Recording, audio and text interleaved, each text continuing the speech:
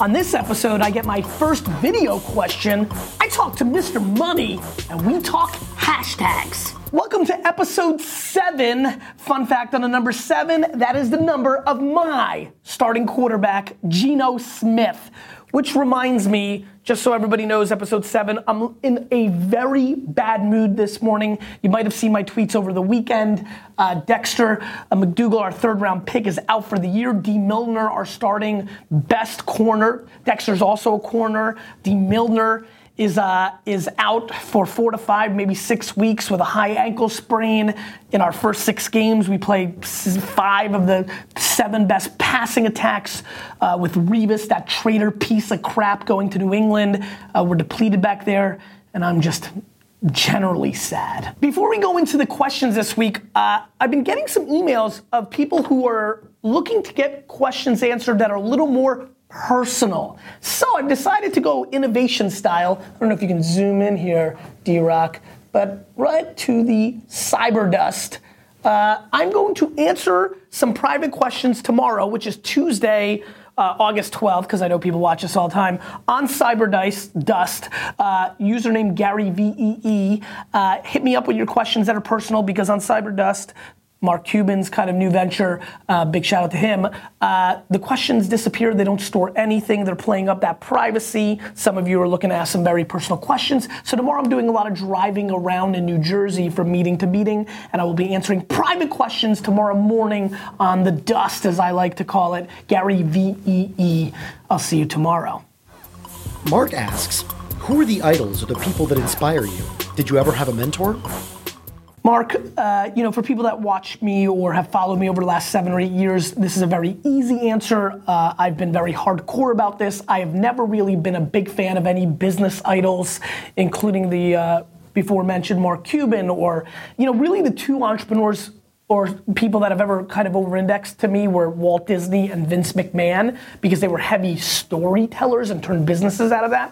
I like that, but to say they were my mentors or I looked up to them, there is no Steve Jobs or Donald Trumps or Carnegies or there is nothing like that in my life. My life is really focused on 2 individuals, Tamara and Sasha Vaynerchuk. Tamara from the HR People Skill Foundation, Sasha from the work ethic. We mentioned that in episode 3 or 4. So, they're really my only mentors. That's it.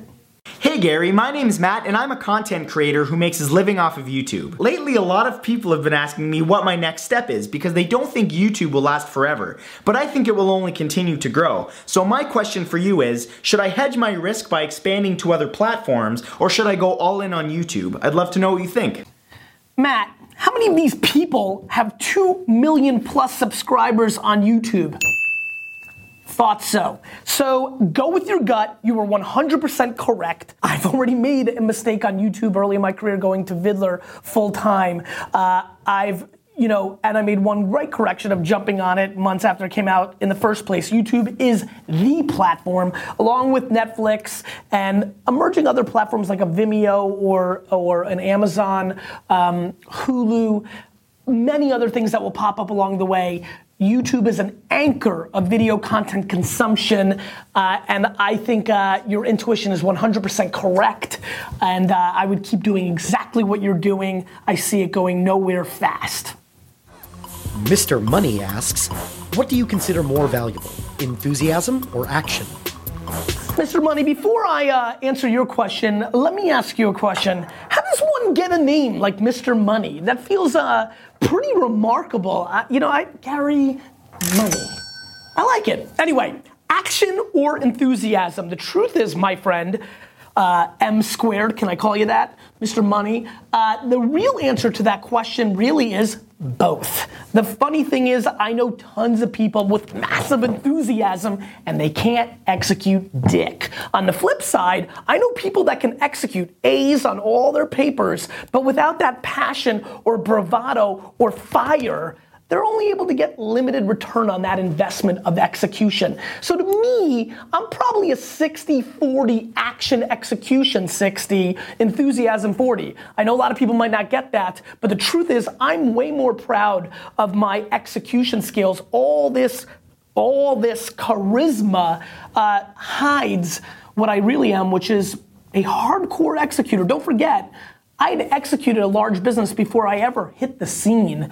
I was already 30 years old when I started Wine Library TV and started that whole process. And so I'm a 60-40 execution, enthusiasm, action. I might even be a 65-35. Heck, as I sit here, maybe I'm a 70-30.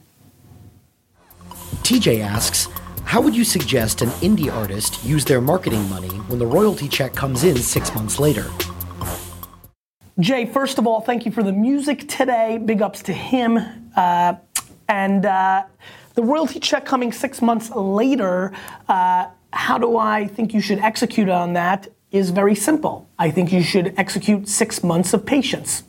If you don't have the money, you just wait for it to come and then you execute. There is a lack, wordplay Jay, and everybody else who's watching, there is a lack of patience. The thought that your royalty check comes 6 months later means that whatever you wanted to do with that monies, to attack, just has to wait 6 months. And so practically, I just wait. Thomas asks, cake or pie? Thomas, this is quite simple. For me, this is pie. I'm obsessed with blueberry and apple pie, though I don't eat those kind of things anymore, but pie. Liz asks, any tips on how to make an unknown hashtag, like hashtag mommyenergy, popular and well-known? Liz, first of all, I love that name. Wife's name, sister's name. Second of all, it makes me sad, Liz, that I have to attack you, in a good way, with the following question. So everybody pour yourself a little bit of sherry. Grab your cigars if you like that kind of thing, because this is a long-winded answer. One of the things I thought about over the weekend is to give some real meat on the bones on some of these answers. You're gonna have your pie or cake questions, which I love, by the way, and I want more of those, by the way, so ding those up. Ding those up. What does that mean? I also want to give long-winded answers to when they deserve them. And Liz, I appreciate you because you asked a question that a lot of people are focusing on, and I want to put some real girth behind it. And so here we go. Liz, first question back to you. A little ping pong action here is, why do you want it to trend? So you get something to trend, and the interesting thing is, as we all know, trending hashtags in general, are actually not very ownable. Right? If you create a hashtag, anybody in the Twitter universe can jump along and use that hashtag. More importantly, when hashtags, trend, we've seen a lot of spam people jump in and use that hashtag in their tweet to create spam, to create porn. The funny thing is I always ask why. So my question to you is, why, Steve, throw it out here, you can be part of this question. What's the hashtag? Hashtag mommyenergy. By the way, speaking of mommy energy, I spoke with Steve's mom on Twitter this weekend, and she mentioned that she liked Steve on camera, so that was a little mommy energy. Liz, the real question is, why would you want mommy energy to trend? Do you feel that you then benefit from it? Do you not realize that every mommy blogger, anybody selling products to mommies, anybody authoring mommy books can jump in, use that hashtag? There is no ownership. There's limited upside. The only reason I use the Ask Gary Vee hashtag is to find the questions easier. It's a utility. It is not a marketing engine to take me to the next level because I know it's so unownable. And so that is really the question to me, to everyone who's watching, which is, why would you want to own it in the first place? That's something that you need to think about. The why against any action is really the thing that people are not spending enough time on. The strategy matters. My friends, I really appreciate you being a part of episode 7. The show is taking off. As many of you who've watched all other 6 episodes know, I'm leaving for family vacation on Saturday. We'll be out the pocket for 2 weeks. So there'll be a little hiatus as we go right into football season, which excites me. I want to definitely ask you for a strong favor, which is to subscribe up.